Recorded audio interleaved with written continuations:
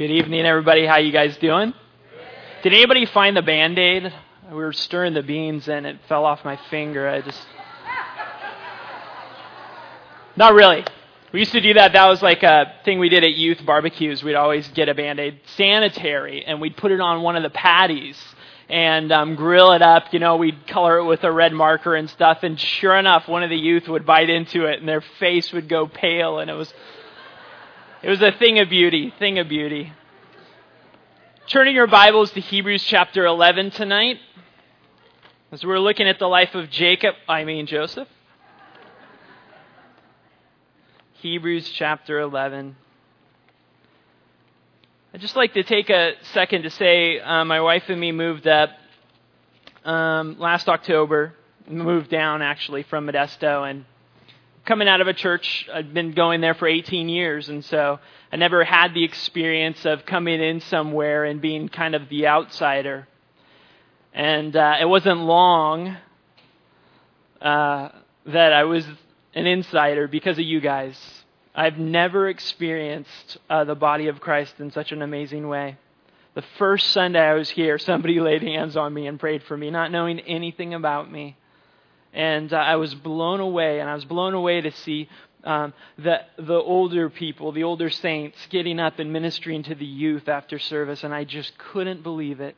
And people reached out to us and invited us over for dinner, and at such a critical time in our lives, at such a necessary time. And I say that for two reasons. First, to say thank you, and just I hope to encourage you.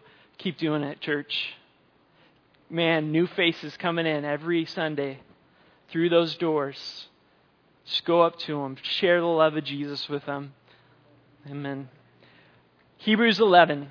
We're going to be looking at verse 22, the life of Joseph tonight. Hebrews 22, or 11:22 says, "By faith Joseph, when he was dying, made mention of the departure of the children of Israel and gave instruction concerning his bones." Pray with me. Jesus, we come before you now. We thank you for being in this place, Lord. Lord, we just pray that you'd bless your word. Lord, we need you.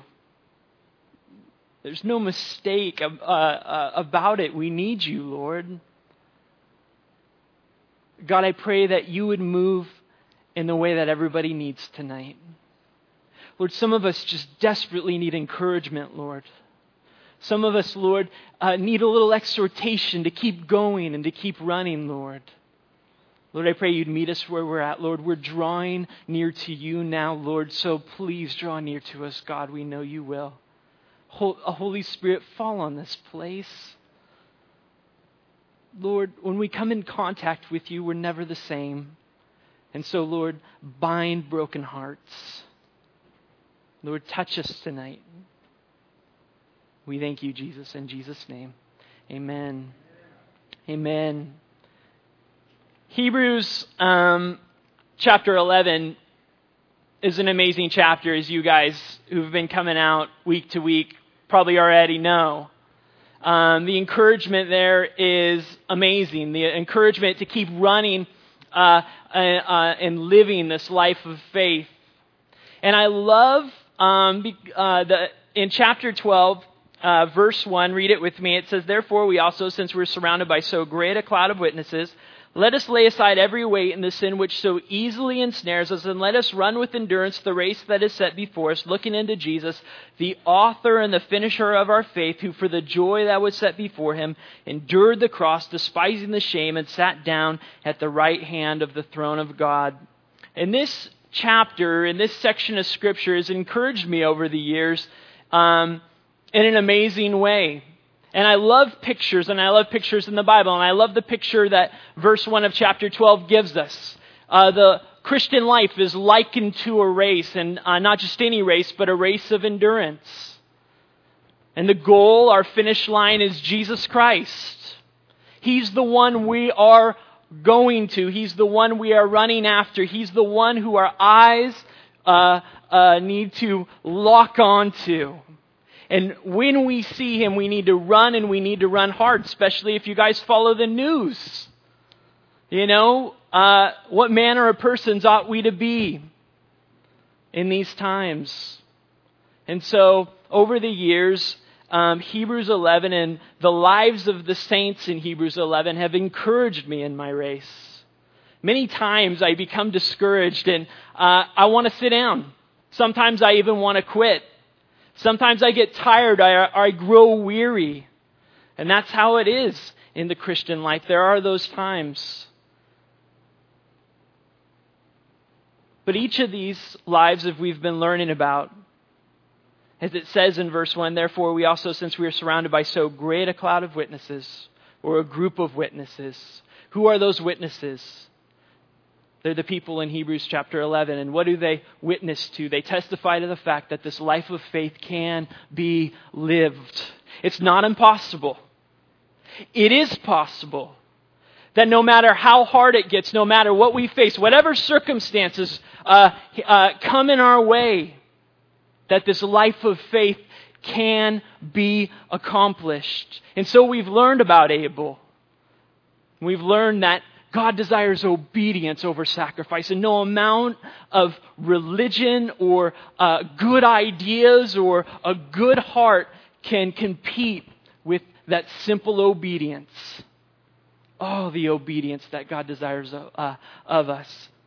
Enoch, oh man, sometimes I would get so busy and I'm doing this and I'm serving a million places here and there, and Enoch would remind us, right, by his life that what pleases God is just simply a walk with Him. It's the fellowship that He craves, that He's after in each one of us. It's not the doing, it's not the action. He wants us. And how encouraging that's been over the years. Enoch, so encouraging. Noah, as Pastor G shared, and sometimes at work or wherever we find ourselves at, we can feel really alone. Sometimes in school, high school, or in college, and it just feels like we're the only ones who are following after God. But Noah encourages us, doesn't he, that even if we're the only ones on the planet, it's possible to continue to follow hard after God. It's possible to live this life of faith. Abraham, when he moved his family out, and how we get caught up sometimes and we look at what's around us, and we get caught up with the temporal things. And Abraham chose to live in a tent, and he looked forward to a home, a heavenly home, whose builder and maker is God. And so that idea, that encouragement, hey, don't get caught up in these things, but keep your eyes on heaven. That's where you're going. You're pilgrims on this earth. You're passing through this place. We're not home. We're going home. And I hope soon. Right? Sarah, such an encouragement that God's promises aren't limited by our circumstances. Not limited by these tents. If God says it, it's going to happen, right? There's nothing that can come against that. And Abraham and Isaac, the beautiful picture that God tests our faith to show us that we might come forth as gold, right, in the testing of our faith. And then Isaac. And Isaac in his life was kind of a behind-the-scenes guy, but here he is in Hebrews 11. Why? Because he simply believed. He believed the promises of God.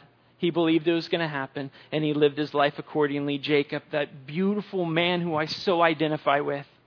A heel catcher, a supplanter, someone who was always fighting, somebody who was conniving and trying to make things happen. And yet God fought him. And God changed his name and gave him a new name and broke him to bless him. And how encouraging that's been, that when the chastening of God comes upon my life, it's not because He's a wrathful God, but it's because He's a blessing God. And then we come to Joseph. Joseph, the life of Joseph. We'll come back to this verse at the end, but I want just to cover a couple things in the life of Joseph. So turn with me to Genesis chapter 37. Now, Joseph's life covers 13 chapters. So we're not going to take all 13 chapters. Or we need to go hurry up and use those free latte cards we got. So we come to Genesis chapter 37. We're going to look at a couple things, and then there's a theme that Joseph's life. It's beautiful, and I hope it's encouraging to you tonight. It has changed my life. In verse 1 of chapter 37, it says, "Now Jacob dwelt in the land where his father was a stranger, in the land of Canaan." This is the history of Jacob. Joseph, being 17 years old, was feeding the flock with his brothers, and the lad was with the sons of Bilhah and the sons of Zilpah, his father's wives, and Joseph brought a bad report of them to his father. Now the story picks up with Joseph, and he's 17 years old. So here we are all of a sudden, and we're introduced to Joseph, and he's a teenager. But there's a lot that happened when Joseph was younger in his life that made Joseph who he was. Joseph had a mom, Rachel. Rachel was married to Jacob, but it took Jacob 14 years to acquire her. Jacob, worked for Laban, and so Laban tricked Jacob because, Jacob was good work. The Lord was blessing the work of his hands. And so on the wedding night, he's thinking he's marrying Rachel, the love of his life. And here is Leah, and he's married to her. And so another 7 years and he gets Rachel. Shortly after, Joseph's born. And so they decide, Jacob, to pick up and to move out of there. The Lord had blessed them and prospered them. The Lord had given them herds and cattle and sheep, and so they split off. And so here Joseph is a very young boy, and he sees a series of events in his life that impacts him. First of all, it's Laban pursuing hard after them and, coming with this show of force. And then it's Jacob and Esau meeting up, and the dreaded, fear that went through the camp that night. As Jacob got everybody in their camps, and here comes Esau. What's he going to do? Is he going to kill us? Is he going to slaughter us all? He's coming with 400 men, Here we are, and, what's going to happen? And here is a young boy. He must have just sat back and watched. But his father came back that night very different. In fact, he came back with a little limp, or maybe a big limp, and a peace about him. And so, soon after that, they'd come to Bethel. And whereas the other brothers, the brothers of Joseph, knew Jacob as somebody who was conniving, they knew Jacob as Jacob, Joseph knew his dad entirely different. Your homework is to read Genesis 35. It's one of the most beautiful chapters in the Bible, especially for fathers. Jacob comes back to the place where he met God. And he's different. And he's different. And we don't know. The Bible's not explicit. It doesn't, say that Joseph made a commitment to the Lord there. But here he was, 6 or 7 years old. Very impressionable. Here was his dad who loved him. And now the dad took charge and say, get rid of your idols. Get rid of everything. We're going to serve the Lord. We're going to make a covenant with God. We know from the rest of the book of Genesis that the brothers weren't into that.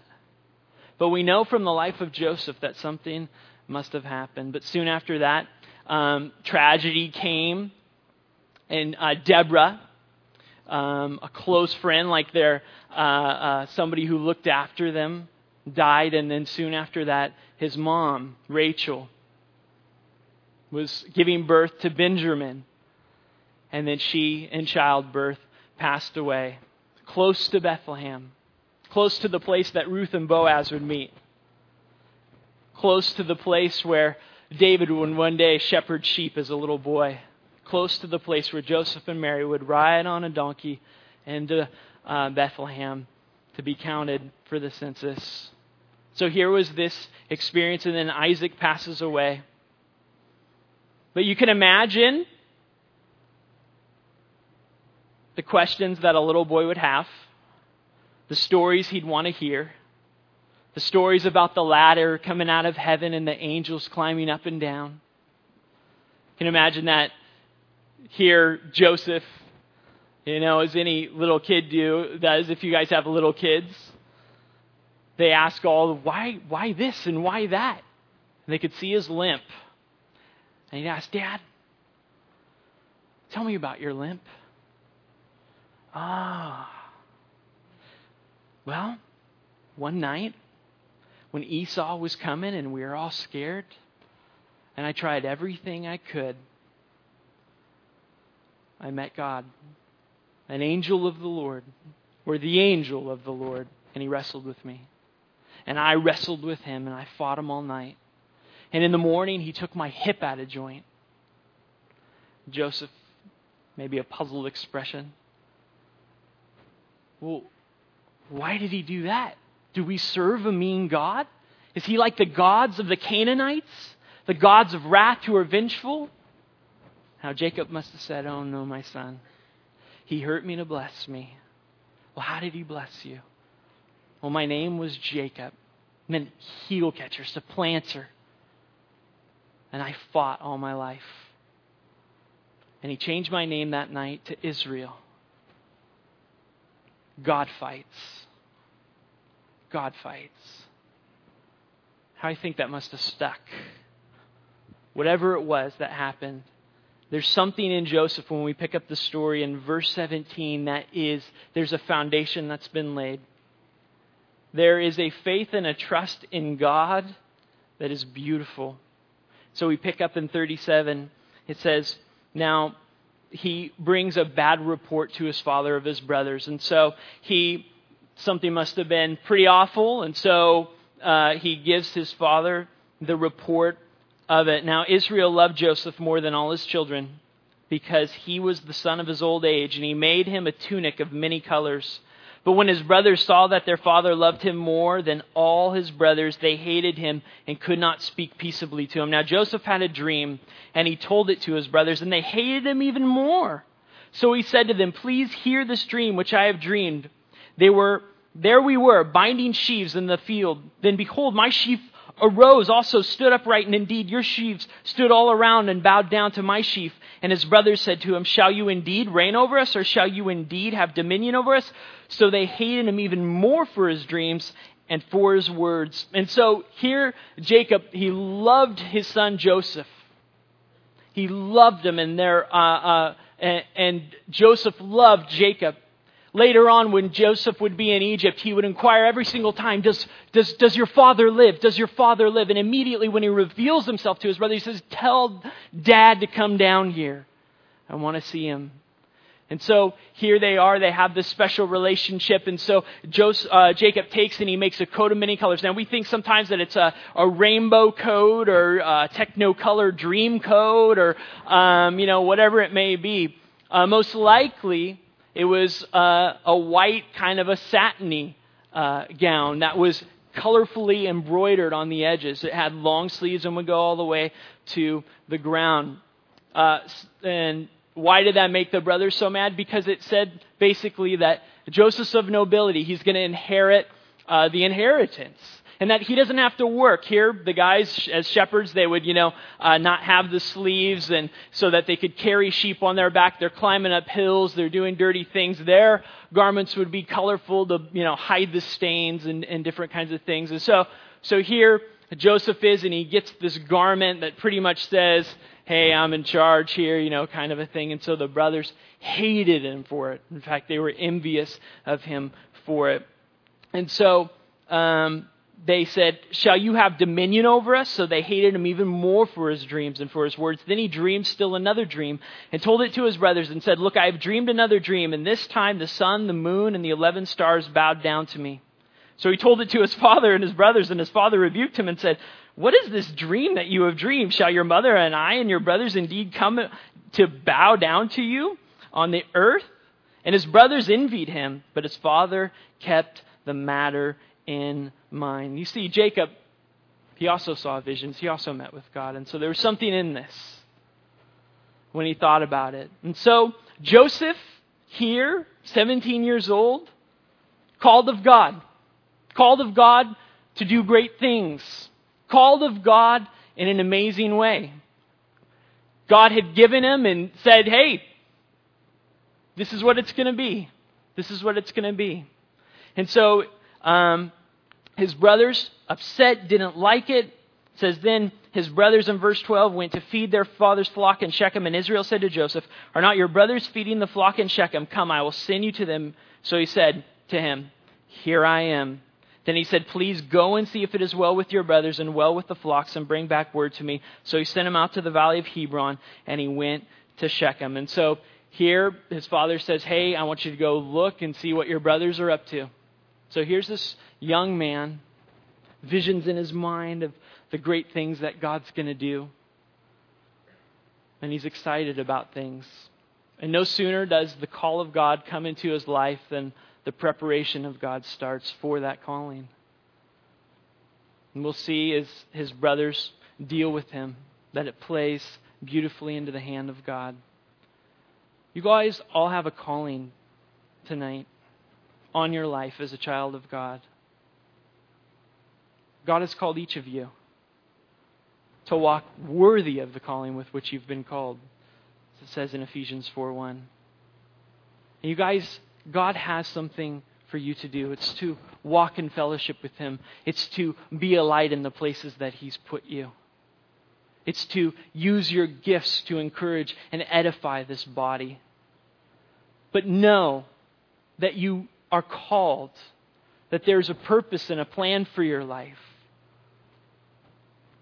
So important that we know that we don't just take the route of, I'm just going to kick back till the Lord comes back. It's the idea of the race again. It's to know the purpose and the plans that God has, and then to run hard for those purpose and plans in our life. And each of us have been called, and some of you know that tonight. Perhaps you don't know that tonight. And God has called you. And He desires to use you in amazing ways. In amazing ways, you guys. Our God is a big God. He's an amazing God. And we think too small sometimes, and here I am doing this and that. But you've been called.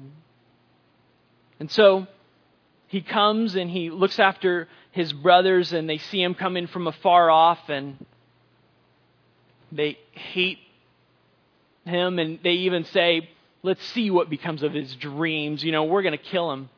So they take him and they grab him and they throw him into a pit. And here he is, and he's in this pit, and they're going to kill him. And, Reuben says, no, don't kill him. We can't kill him. And Reuben secretly plans to come back and rescue him. But here the preparation of God starts in the pit. Here it starts in the pit. Here he is. He's got this call on his life, this vision in his mind. And the Lord now starts the preparation. C.H. Spurgeon once said, if I had, 8 minutes to chop down a tree, I'd spend 6 of those minutes sharpening the axe. And preparation is important to the Lord. Preparation is huge to the Lord. Preparation can be hard for us, because preparation can take many forms. It can take the form of suffering. It can take the form of just being a servant in a house, or just to do and go to work every single day. But know this, that God doesn't waste a second in preparation. God is accomplishing the preparation in your life as fast as possible. But preparation can be a hard thing, and Joseph finds himself in this pit. The brothers later declare, they said, did we not hear the anguish of his soul as he cried from the pit? And here Joseph is, and he's crying to his brothers. He's saying, brothers, what are you doing to me? I am your flesh. I am your blood. And one of the hardest things that can happen in a life is rejection. And rejection by family. And it can be so brutal, and it can be so hard, and it can be so breaking. So they see a caravan coming their way, and they decide, hey, we can make a quick buck off of, Joseph. So they sell him for 20 pieces of silver to the Ishmaelites as a slave. They got to cover their tracks, so they take this coat, they shred it into pieces, and they kill a goat and sprinkle its blood. They take it back to their father Jacob, and they said, look at what we found. And he mourns and he mourns, and no one can comfort him. My son, Joseph, my son. He thinks he's dead. He thinks he's dead. And Joseph here, this young man, is now in one moment in time on his way to Egypt to be sold as a slave. And I look at the life of Joseph and I would say, okay, that me, I'm done. I sit down in my race, I make a bed, and I build a little house. But notice in chapter 39.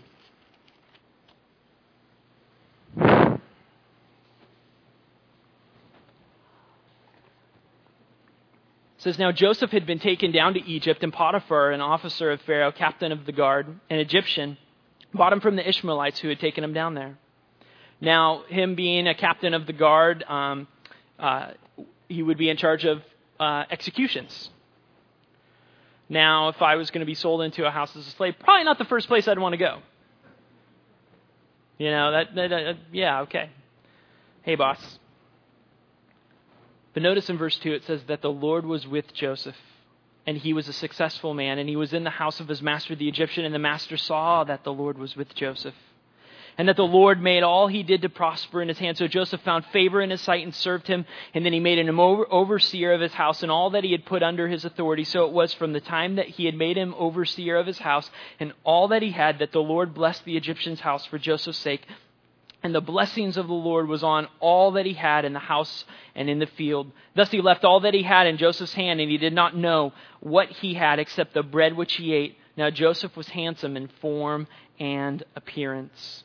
And so here Joseph is, and he's down in Egypt, and he gets sold as a slave, and he begins to work. But it says that the Lord was with Joseph. And in preparation, that is so key. The Lord is with you.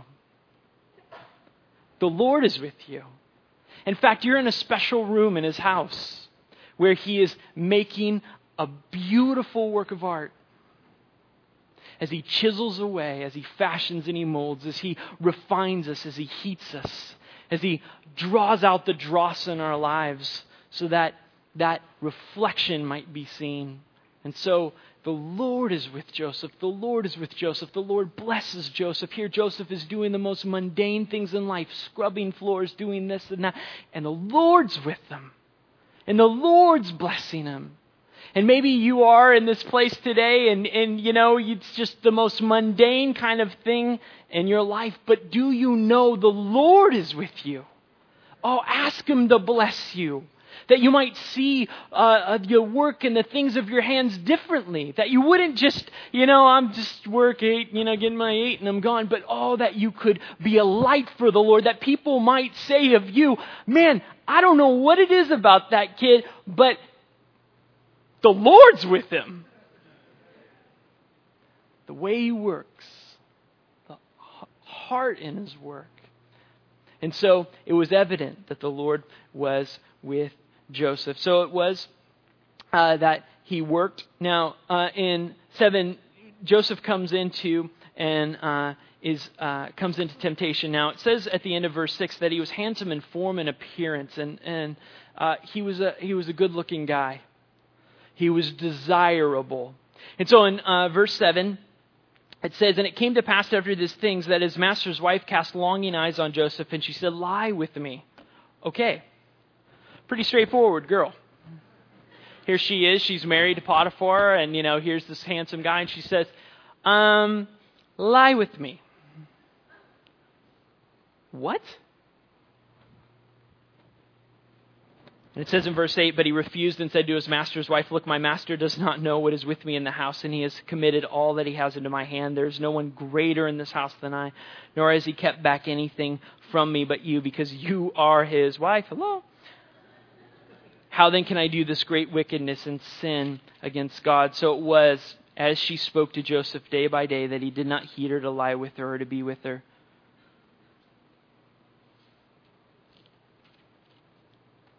It's an amazing thing. Here's this young boy. They say the peak sexual range is 17 to 20, in there. And here he is, dead in the middle. Here's this young boy who, was so excited about following God. And then it seems like God has abandoned him. He's in this foreign place. The Hebrew God isn't worshipped in this place. And here he is in this place where there's no such thing as accountability, and where you can imagine the other servants are, kind of rooting things on. And here's this young man who had such a solid foundation in God. And his responses are fascinating. I just quickly want to point out 6 things to you and how Joseph overcame this temptation. Notice, first of all, it says in verse 10, "So it was as she spoke to Joseph day by day that he did not heed her to lie with her or to be with her." Joseph, first of all, removed himself from temptation. He said, you know what? I'm not even going to be around her. I'm going to stay out here. I'm going to be over here. I'm not even going to go there. Why do you think? Was he mean? Oh, that's so hurtful, Joseph. Was he weak? Oh, what a weak man. He can't deal with a woman. Yeah, it was because he was weak.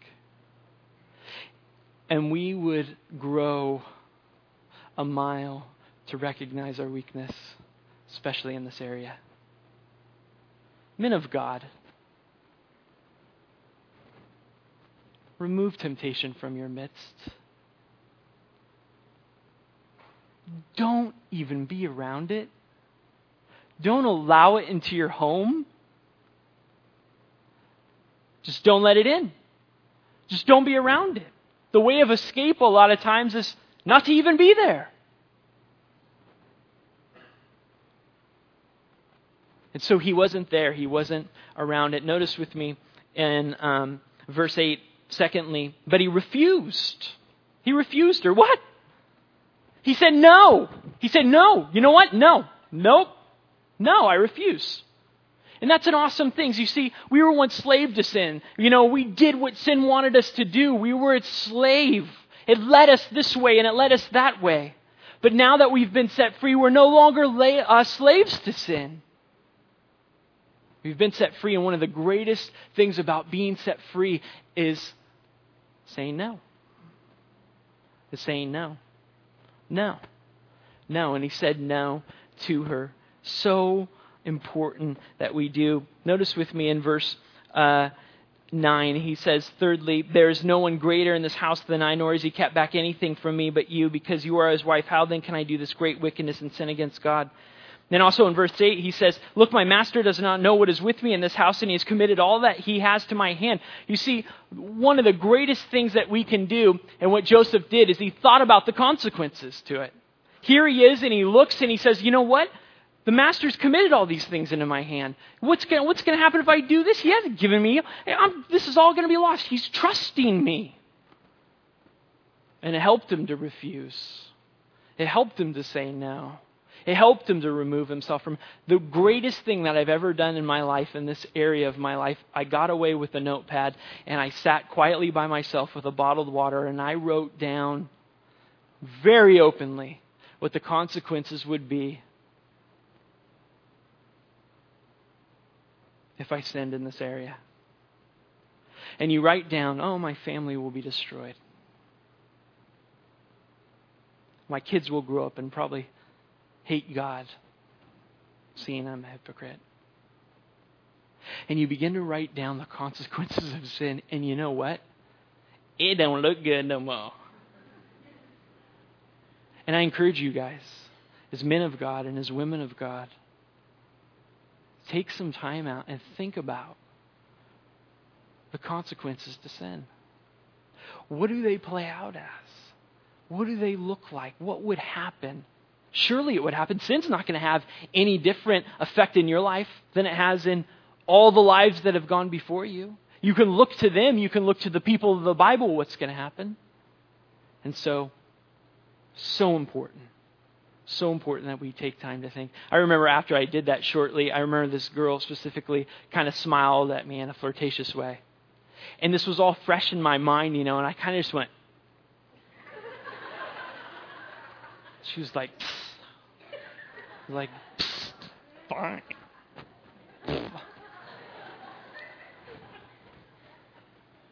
But you know what? That's kind of good. Sin will not have a different effect and a different outcome in your life than it has in all the people and all the history that's gone before you. It won't. And so you think about it. You think about, fourthly, notice with me, he says in verse 9, he says, how then can I do this great wickedness? Oh, we haven't heard that term very often, huh? Great wickedness. It's not adultery, it's an affair. An affair to remember. Right? And I love it. Because he called it for what it was. He said, this is wicked. It's evil and it's abhorrent in front of the eyes of God. And I will not even venture in that. Oh, that we could have that rise up within us. God, tonight even give us your eyes for sin. God, even tonight give us your hatred for sin. It's kind of like a fly, right? You know, people treat flies differently in all parts of the world, right? You know, in different countries, they don't know a whole lot about sanitation and the whole thing. You know, they're everywhere. You see the pictures in the magazine, you know, you see the video. And they're on the kids' faces, they're on the cattle, and, you know, and who knows, it might be Aunt soon dead or Uncle gonna bite it, you know. Who knows? And so they're kind of, they roam. You know, in America, we count ourselves more sophisticated. Dear me. There's a fly. We have a fly swatter. And so, you know, we beat these flies and we keep them out. We've got screen doors and windows. We've got blowers and everything. But, you know, at a picnic, we get a picnic, you know, the potato salad. There's a fly. We shoo it away. Shoo fly. Right? But in an operating room, the body's open. If a fly is spotted in that room, the whole operation is put on hold. The body is sealed, and that fly will be killed with ruthless precision and vigorous tenacity. But sin's kind of like that. There's people who, you know, sin and just let it go. We as Christians, you know, we kind of take them more, you know, the big ones. We keep it out, you know. But every once in a while, we just kind of shoo it away. And I think the Lord would have us, you know, see sin the way He sees sin. Guys, His creation, I mean, they're going to hell every second here. And He hates it. He hates it because it destroys. It just utterly destroys.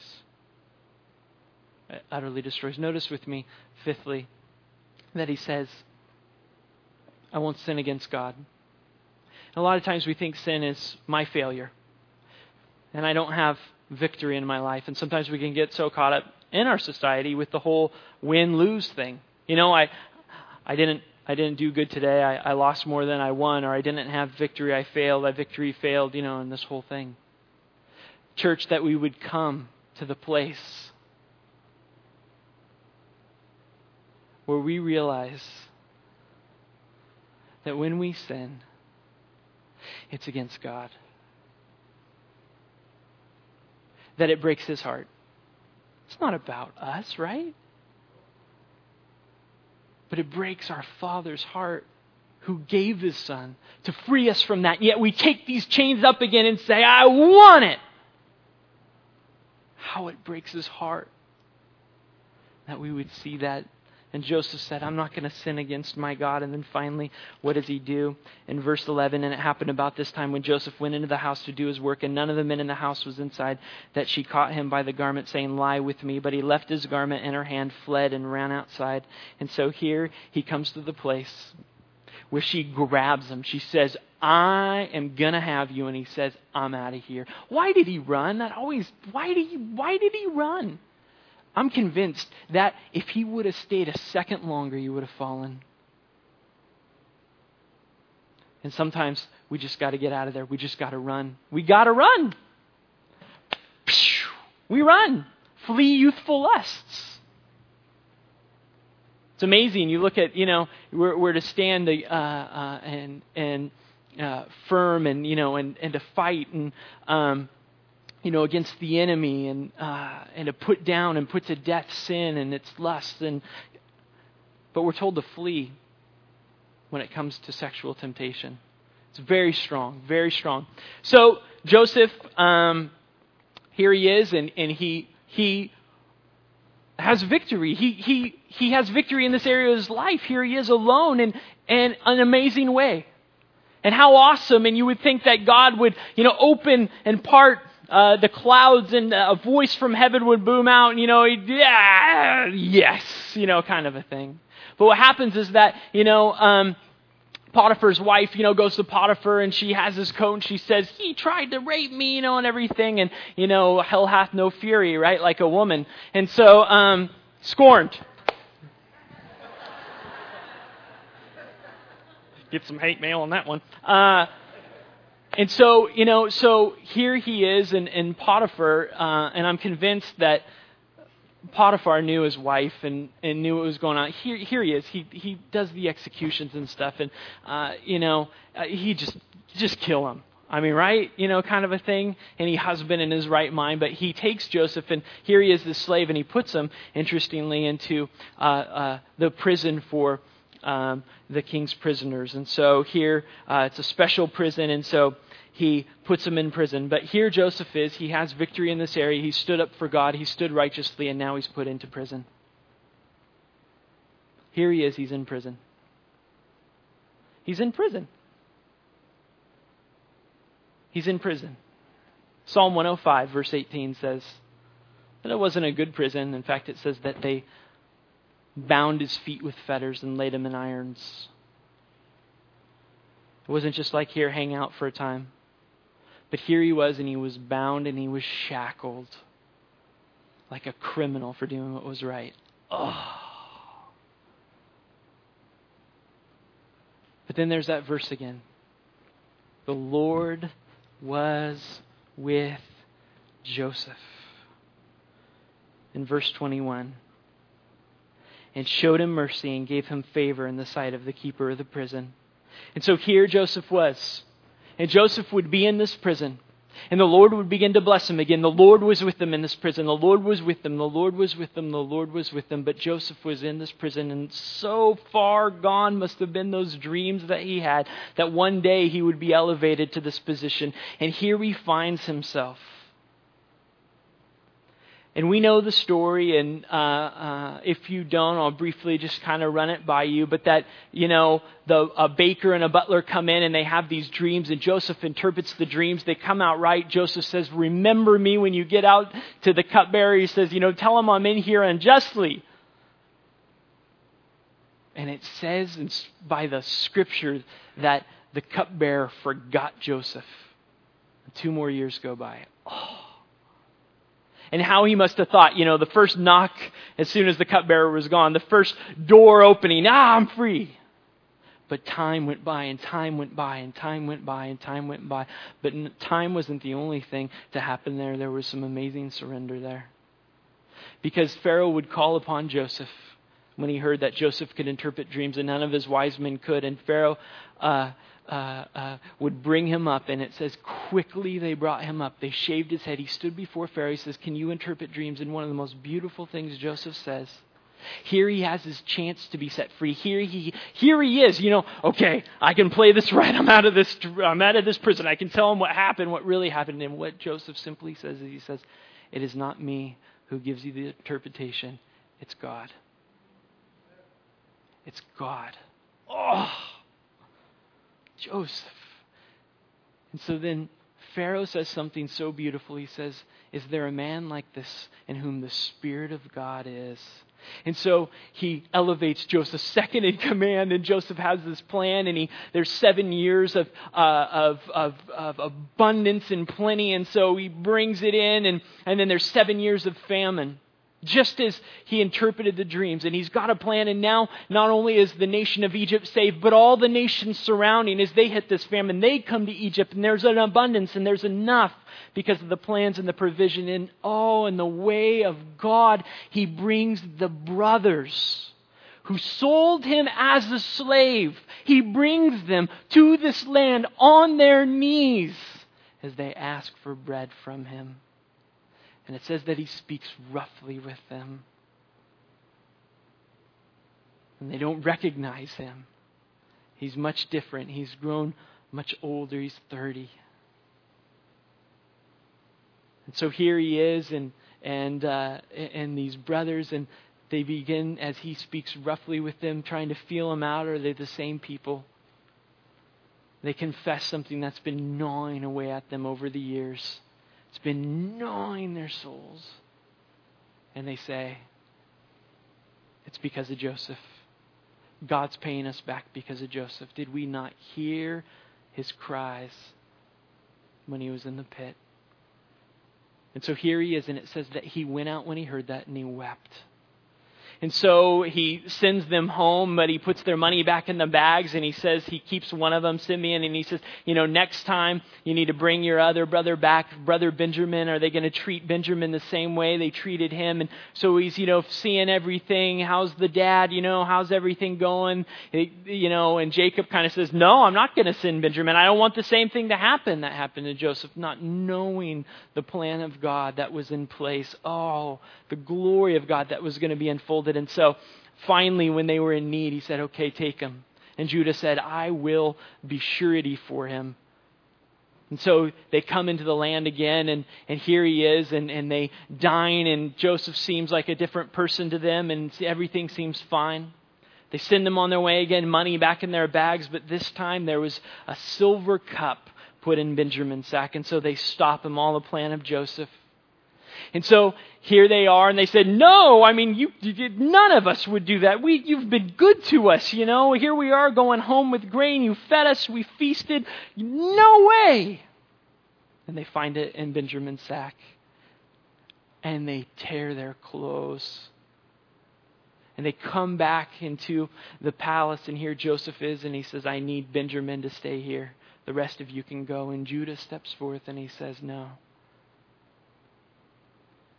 And beautiful repentance comes forth, and he says, take me instead. Take me instead. And Joseph can't contain himself any longer. He tells his servants to get out, and he weeps, and he says, I am Joseph. I am your brother. I am Joseph.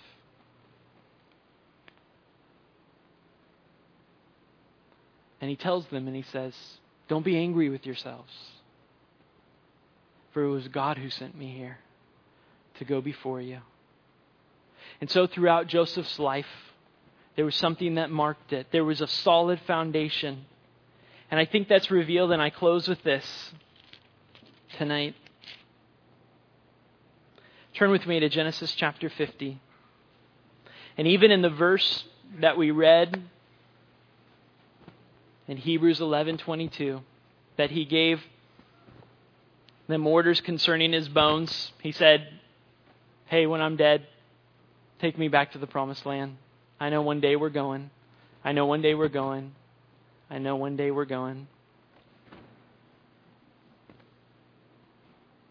In chapter 50,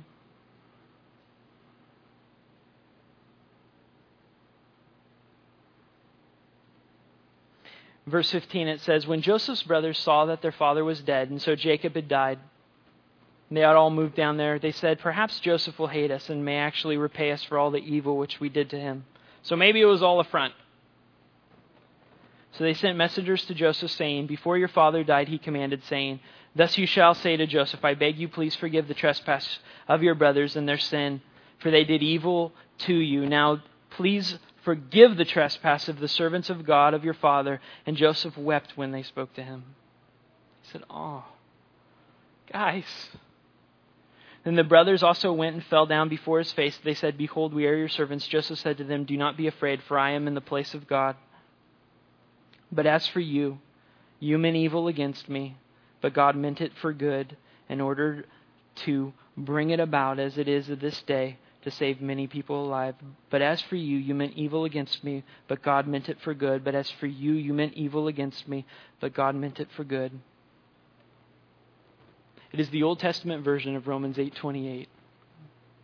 And we know that all things work together for good. And we know that all things work together for good to those who love him and are the called according of his purposes. You guys, briefly, I just want to be open for a second.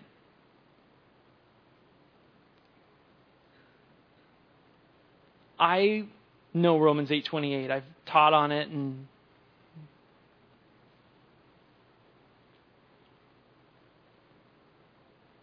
God used circumstances in life, some of the circumstances that brought us down here, to really, really, really break me and my wife.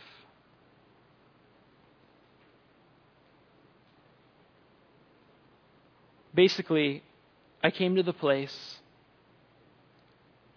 where I sat down in my race. And I had those times of wavering, but things were confirmed to me.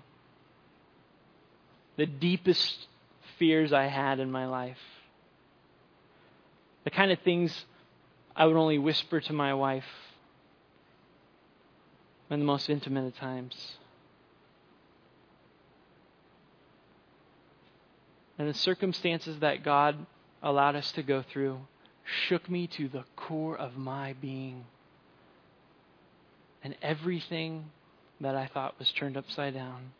And oh, how I had been the encourager and was now the one in prison. And I experienced something that I never experienced all my life. And I experienced bitterness in my heart. I experienced bitterness so powerful and so deep, it was scary. The way I prayed, the way I thought about the body of Christ, it was amazing. And it was a poison to me. And I'd never known bitterness. 2 days after everything went down, some dear saint in the Lord gave me a book on Joseph. And I searched Joseph's life and I said, how did he deal with this and what did he do? And there is something missing from his life. There is something missing from his life. And as I've studied and looked and tried to find it, it's not there. And what's missing from his life is bitterness. And I would ask, how could someone who was rejected by his brethren, here he is, supposed to be, the next guy, the heir of all things, and his brothers want to kill him and they throw him in a pit. Then they sell him as a slave, not to even think about him again. Here he is as a slave, and then, he stands for righteousness. He's put in a prison. He's forgotten about. He's left alone. He's shackled and he's chained. How can one like that? How can he not become bitter? How can one like that stand against that? How can one go through life like that when situation after situation is against you? How can it seem? And how can he make it? And I came to this verse, and I'm convinced that this was the foundation Joseph had. It's what he held to.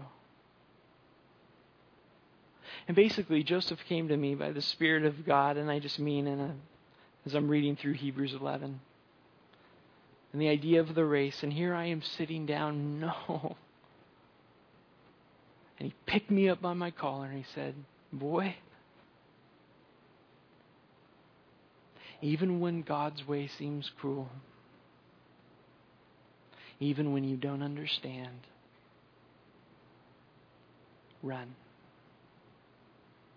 Run. And I said, how? Why? I don't understand, God. I don't understand why you'd allow this to happen. I have so many whys. So many whys. So many questions. Why this and why that? And we all have those questions, don't we? The whys. Why this, God? Why did you allow this, God? Why are you doing this, God? Why is this? Why are you doing this? And I don't know if you have those questions. I had those questions. Did I have those questions? And I came to the conclusion, I don't know why God is doing those things. But I know He loves me. And I know He's for me. And I know He's good. I know He's good. So Joseph shook me a little bit.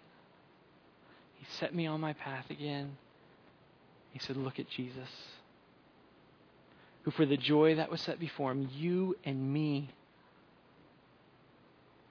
went to the cross despising the shame.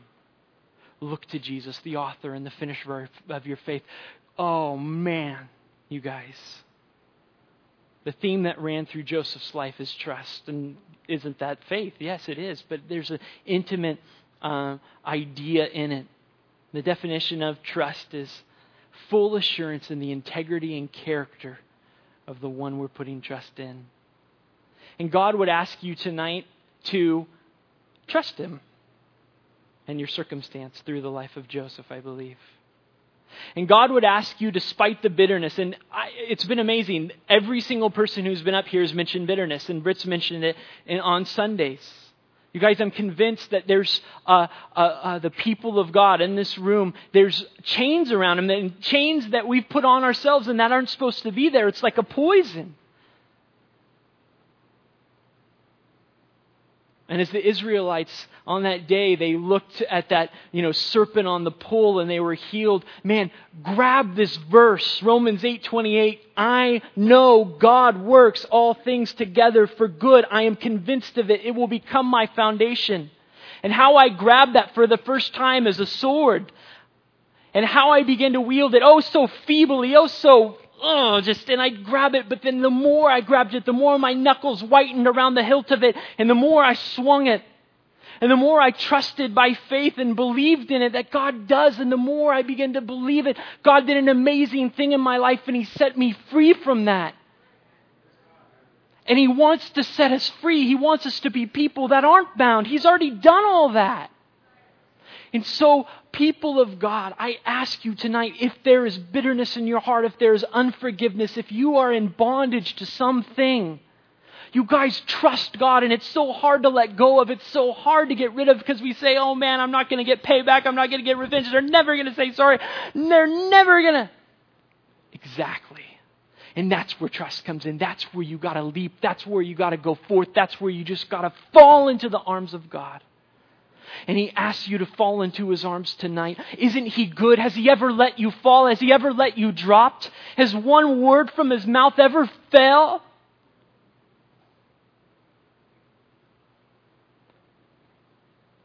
So prayer team will be over here tonight, and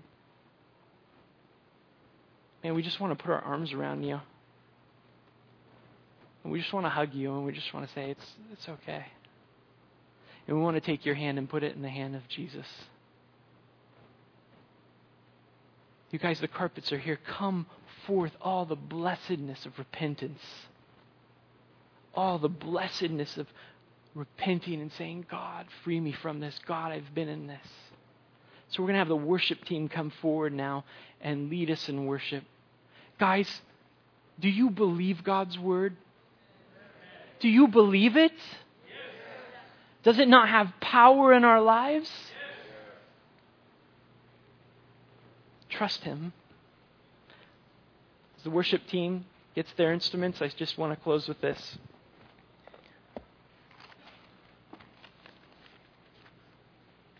When I was teaching junior high, I wanted to do this illustration, and junior highers are eager, and so I said, hey, can I have a volunteer? And everybody said, me, kind of a thing. So I chose this, boy, kind of rugged, and everything, and I said, come forward. And I said, what I want you to do is I want you to fall into my arms, and I'm going to catch you. He says, you sure? And I said, yeah, of course. I'm going to catch you. And so, in an amazing act of faith, he fell backwards, and I just let him fall. And I wasn't really prepared. He's like, ah! And I'm like, here, sign this medical, kind of a thing. And then I asked, hey, can I have another volunteer? And nobody volunteered. Everybody's hands down, everybody looking away, not making eye contact. And then there's this precious, fragile, just beautiful 12-year-old little girl, and I said, you. She's like, and I said, you. I said, okay. So I said, in fact, stand on your chair. And turn around and fall into my arms. Before she did, I said, I promise I'm going to catch you. And without hesitation, she fell into my arms and I caught her. And you could hear a gasp, and they're like, what? What? I said, why would this girl do that after she's seen this? And then there was one precious girl, and she got it. She said, because that's your sister.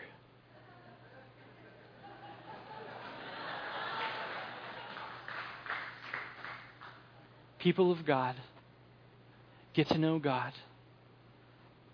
Get to know Him. Faith comes by hearing, and hearing by the Word of God. Get to know Him. And oh, how you'll be able to trust Him. You guys, lay down the wise tonight. Lay them down. They hold us in bondage, and they take our eyes off the finish line. You guys, run. You guys, we live in a day and age where people need to see us running hard. You guys, run. Run, run, run.